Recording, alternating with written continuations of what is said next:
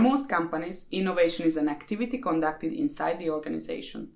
But over the last decade, we experienced that organizations increasingly sourcing innovation beyond their borders and searching for new ideas outside their walls. This concept is called open innovation, and in the past years it has attracted growing attention worldwide, both in academia and in practice. On today's episode of FinTech Flow, we will dive into the world of open innovation, trying to understand why it is a great concept, what could it bring to a corporation, and how should a company approach it in order to gain success. Welcome to FinTech Flow, where we deep dive into the depth and complexity of successful startups, sit down with bright FinTech minds, and bridge together the gap in mindset between the legacy players and today's innovators.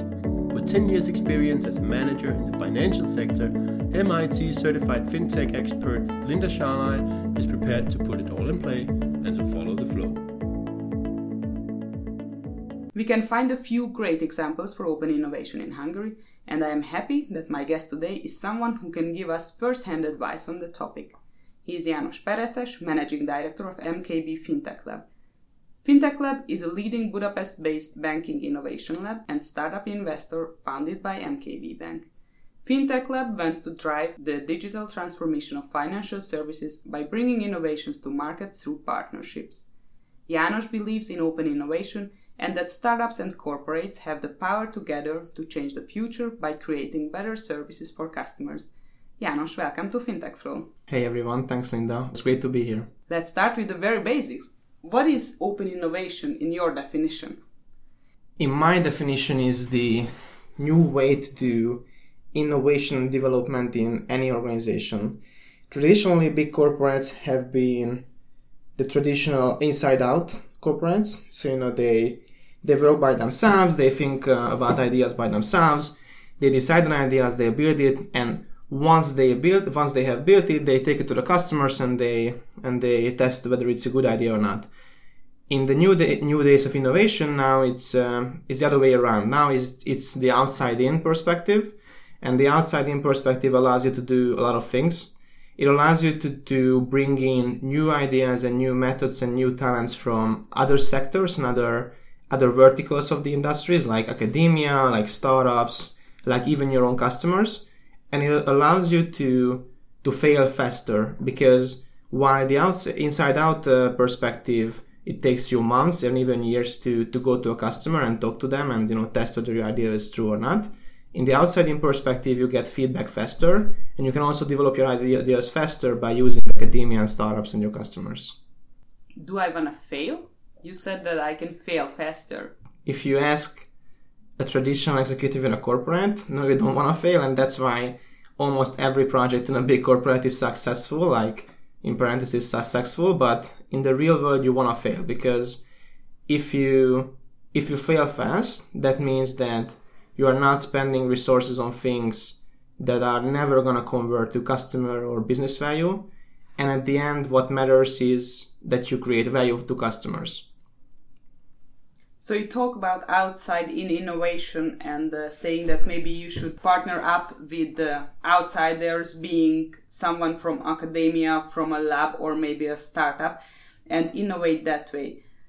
How can you create value, and why is it very beneficial for a big corporate?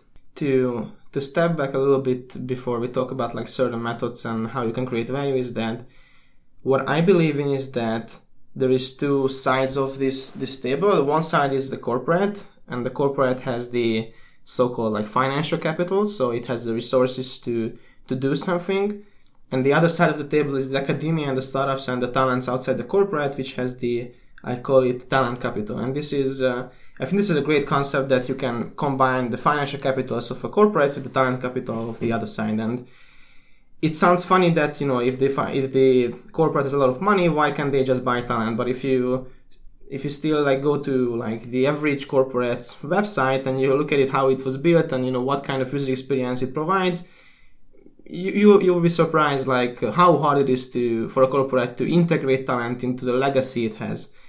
And I think that open innovation is all about this reciprocity of the financial capital and talent capital that's outside the corporate. And you have a lot of methods how you can combine this financial capital and talent capital, from corporate accelerators like we do in MKB to just simple hackathons or just, normal partnerships where you decide that, hey, I see a problem with my customers. For example, I'm a bank and I see that they just can't save money, and every final day of the month they have a balance of 0. So I need some kind of a solution to help them to save money. And then you go out to the academia and start off and ask them, what kind of solutions have you been working on and how we can combine these resources. You have the talent and I have the financial capital, and then we can make our customers happy together. Okay, it sounds pretty easy. So big corporates have money and maybe they are not able to attract the best talent in every field.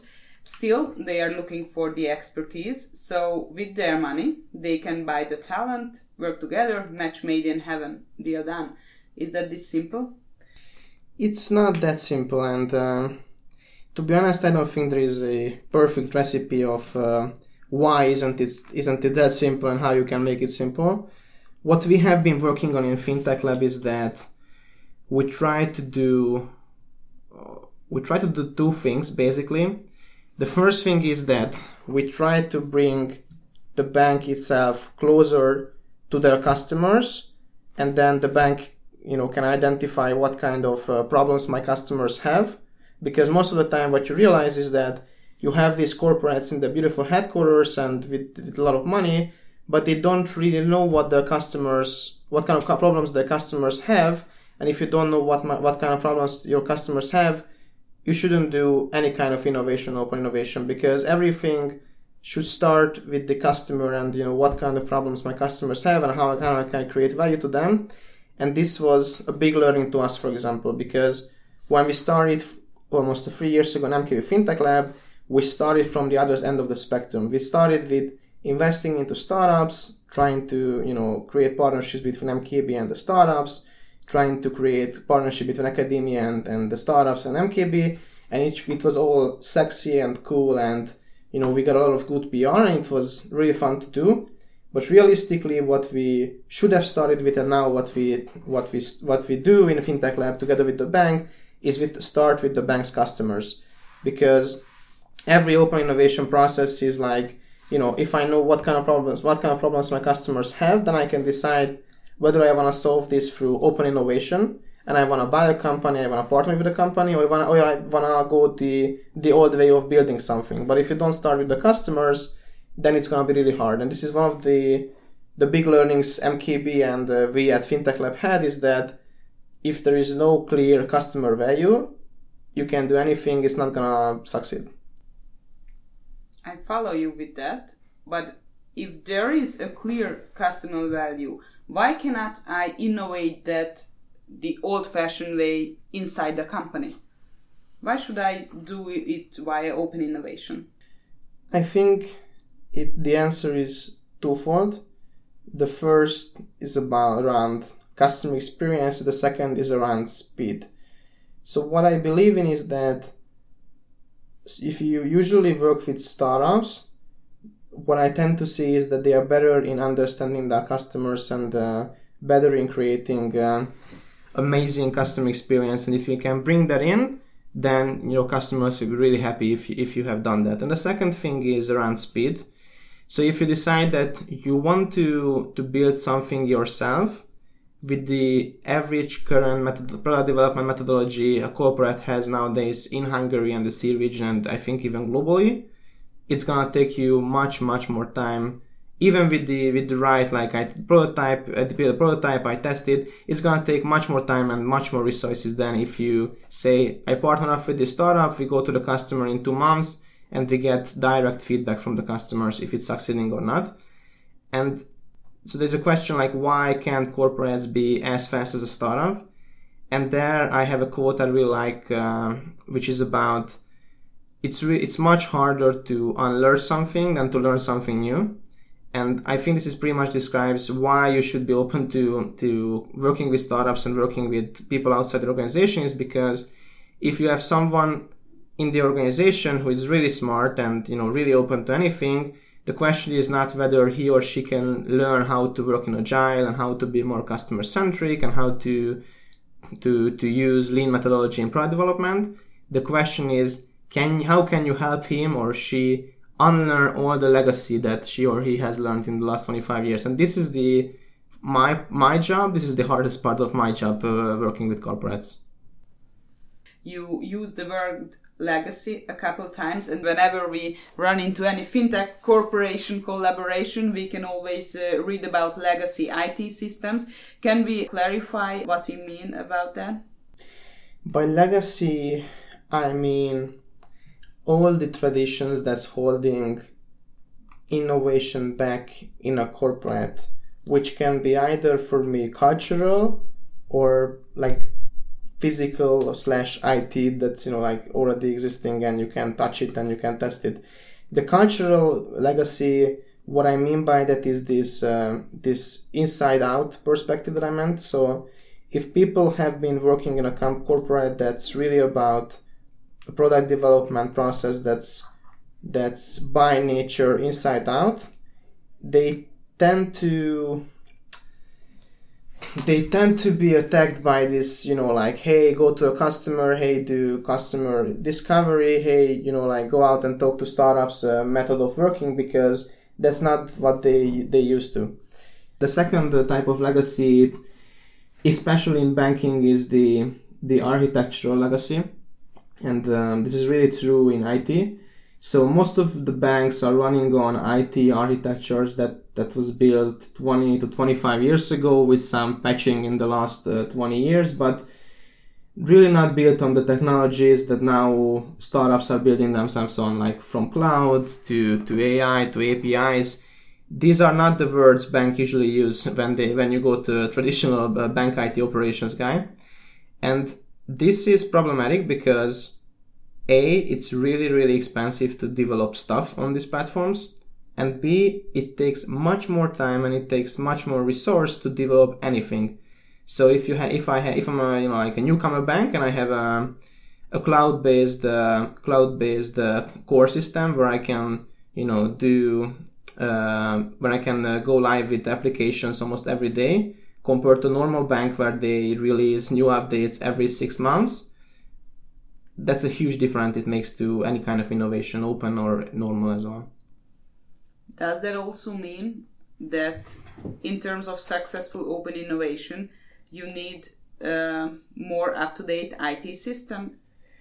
Not necessarily, but I think that if you want to attack and rethink your core business, and if you're currently serving your core business on your legacy IT, then yes. But I also think that open innovation can be used in other sides of the organization as well. Like you can, for example, rethink how you onboard employees, how you offboard employees, how you initiate projects inside. You can work with academia to find a new method. So open innovation is not almost goes hand in hand with IT and core business product development.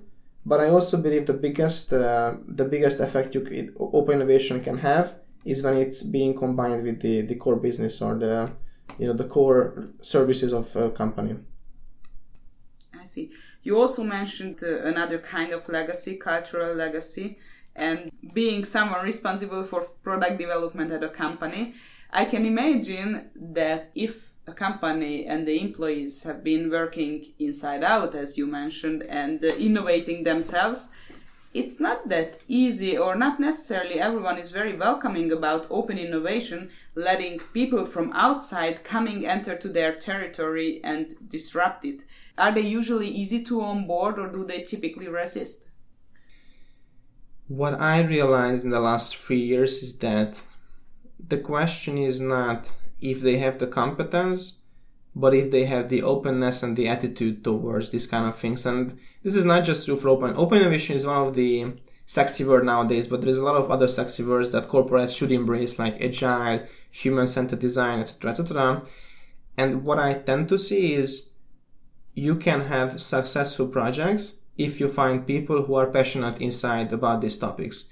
If you have a CEO who delegates someone to, hey, do open innovation with Janos and FinTech Lab because it's going to be good for me and the company, you're not going to succeed. We also had some failures. It's not about position or anything, but you find the passion in someone and you can turn those guys into champions. You don't need a 20-person project to make a open innovation project successful. You need those 1 or 2 champions inside who will help you break down the walls that are presented by the other cultural issues, and then you can succeed. But it's not about, as I said, not about position, and it's not about competence, but about passion and the willingness to learn and change and open. And then the match made in heaven can come? Actually, yes. So you have all these presentations, and all these big consultancy firms have this amazing presentation about processes and step number 1, step number 2. But in reality, doing something new that has never been done before in an organization, it's never like that. But if you have like those handful of people with you in the army, then you can, bring down the barriers and bring down the walls, and then, take amazing things into the hands of the customers. Sounds great. What else do you need? I mean, we mentioned legacy systems, legacy culture, but I guess much more is needed in order to bring successful open innovation initiatives. So how should we approach it in practice? I think you need 2 things, actually 3. One of the things, as I mentioned before, is to find these champions inside the organization. You can use different types of methods. For example, I worked in MKB before I became head of FinTech Lab, so I had an idea who these people can be. But there are a lot of measurements, even these management tasks, and help you identify who are those champions that will actually do the work next to you. The second thing you need, or actually it should be number 1, is the C-level commitment.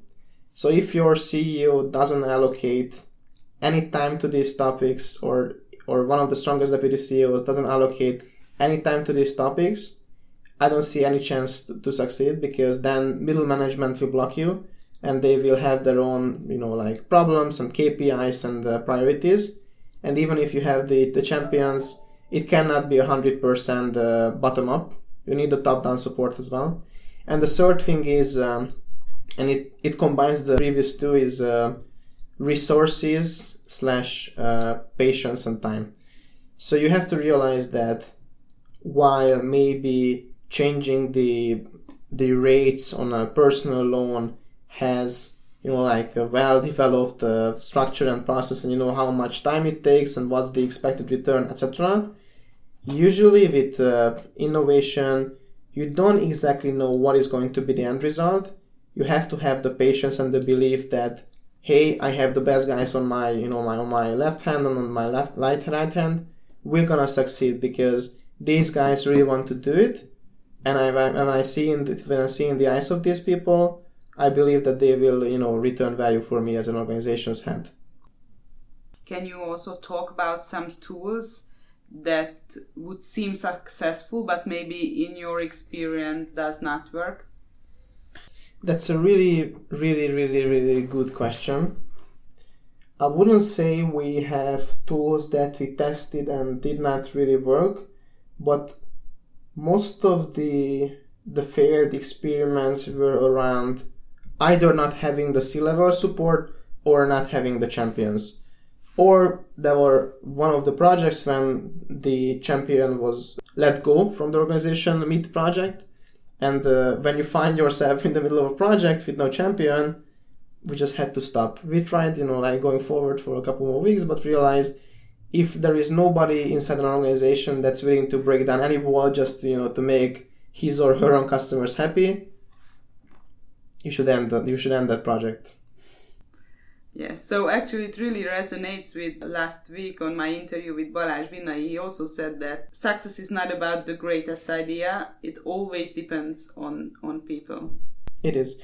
Everything is a people's business, what we have to realize. Even if you're a bank or a small startup, or it's to me, and this is how I try to lead FinTech Lab as well. It's all about if you're able to attract the right people for an organization, they have to be smart enough, passionate about. B, how you keep them passionate, because there are some organizations who hey, I'm a big bank, I'm gonna hire a designer, and then if you have the designer work on PPTs for a CEO, or if you have the designer work on some projects that I would say shitty and will never see the light of the customer, then that designer is gonna leave you. And the third is you have to constantly pair the passion of these people with the right projects. And then I think if you do these three things, you can do anything, whatever it is you do, you can succeed. Is it worth to be one of these champions that you mentioned? It's not easy to tear down walls in a big corporation, especially in the financial sector. I think it's worth it. And if you are a champion with no high-level support, there is a very high possibility that you're going to fail somehow, because nobody will save you when you have the really thick walls.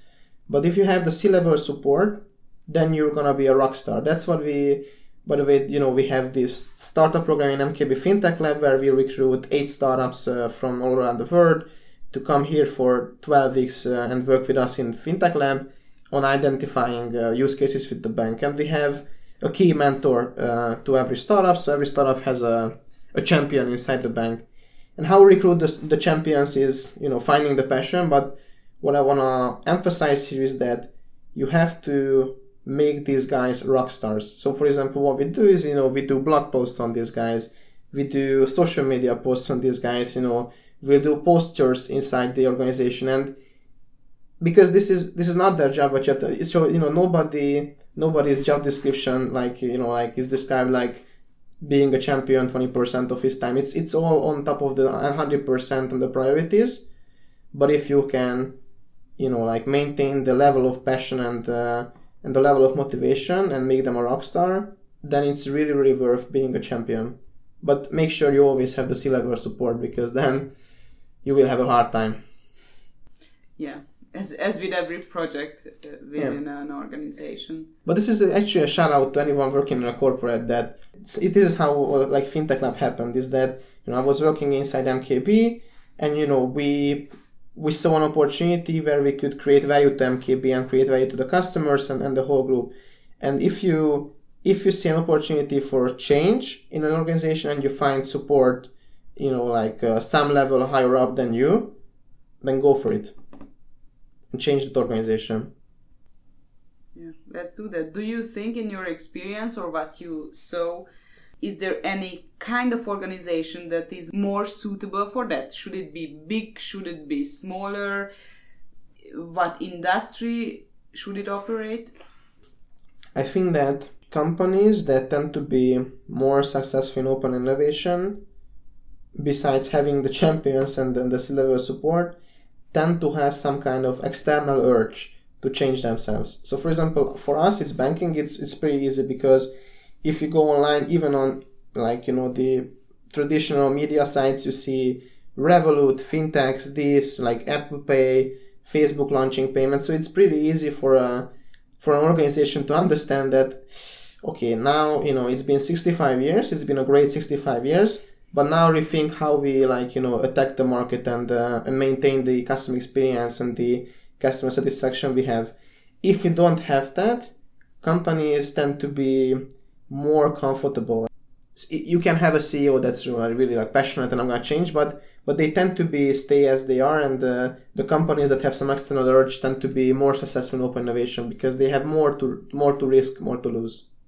So once we have C-level management on board and we have our champions, that's great. Then maybe we can look for success. But I guess it's also a key element whom to collaborate with. Can you give us some advice on how to choose the companies? Yes. What we do in FinTech Lab is, when it comes to partnerships, is twofold.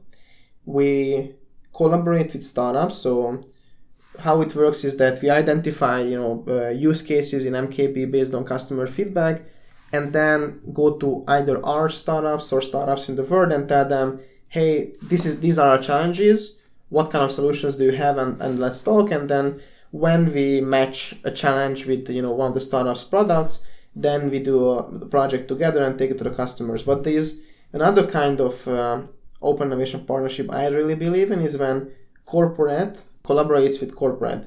This is something that we have just started to get our feet into, but I think it also has a tremendous upside if, for example, you can find collaboration and be the facilitator of a collaboration between a top bank and a top like energy company or a top telco company, a top retail company, because what startup collaboration is about, the corporate has the resources and the customer feedback, the customers, it's themselves, and then the startup has the speed, the agility, the customer-centric methods, etc., etc. You combine them, and it's match made in heaven, as you said. But when you combine the corporate, and you think about customer journeys, and you can make a customer journey more smooth by facilitating a partnership between a bank and, for example, a telco company, I think that also has tremendous upside for both corporates. Is there any cookbook in terms of how to choose your corporate partner or startup partner? There are not really, as I said, perfect recipe than cookbooks, but there are some great resources in the internet that you can find, like podcasts and blogs. My favorite podcast that I listen to in this topic, because we work with traditionally fintech startups, not just startups, is the 11FS podcast that I know you also listen to, and it's great resource if people want to find out more how they can work as a bank with a fintech startup. Yeah, they have several podcasts. They have Fintech Insider, they also have InsurTech Insider and Blockchain Insider. So yeah, worth to listen. So we mentioned a lot of time, just this last 20 minutes, successful open innovation. What makes it successful? Most of the big financial corporates are for-profit corporations, so they like to see the return on their investment, and they need to prove the viability of the project where they allocate resources to. So my question is, on how long term can open innovation bring results, and how can you measure it? What kind of results can you expect? That's a great question, and it's actually the question that I was the most afraid of when we started this whole thing. So we worked a lot on how to create some balance between having the long-term view of like, this is innovation, guys, don't ask about the numbers, it's just, it's going to be good for you, and how you can like bring in actual short-term ROI through collaborations and what we do. And what I propose to anyone who starts journey is to always start with projects where you can measure this value and show it to your boss and show it to the executives. We measure value we measure two kinds of value.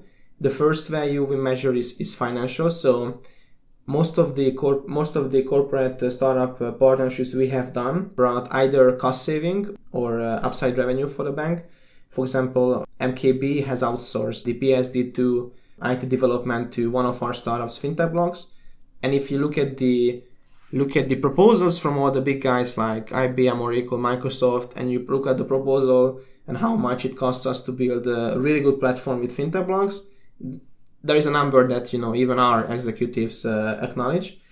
But we also measure other kinds of value. We measure how many people we reach, how many HR leads we generate to MKB, and how much PR value we generate. These are the harder measurement that you have to do, but these are also important because this is about like changing the organization, and to change the organization you have to change a lot of things, and you have to bring in new talents, and the Open Innovation Initiative can help you do that as well.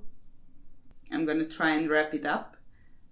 Mostly, it all depends on people. The first person it depends on is the customer. So you need to identify the customer value in a project. Then you need to find great partners within the organization that we called champions here, who can really bring the project forward and have the passion to tear down walls. And also great partners outside the company, being a big corporate or a startup company. And then with that, maybe anything is possible, but of course you have to deal with the legacy systems, being an IT system, or cultural problems as well. But legacy is always it's an opportunity for change, so it's also good.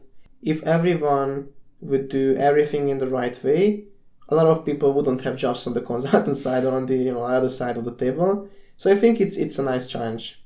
Yeah, I couldn't agree more. Thank you, János, for being on Fintech Flow today. Thank you for inviting me. And thank you for listening.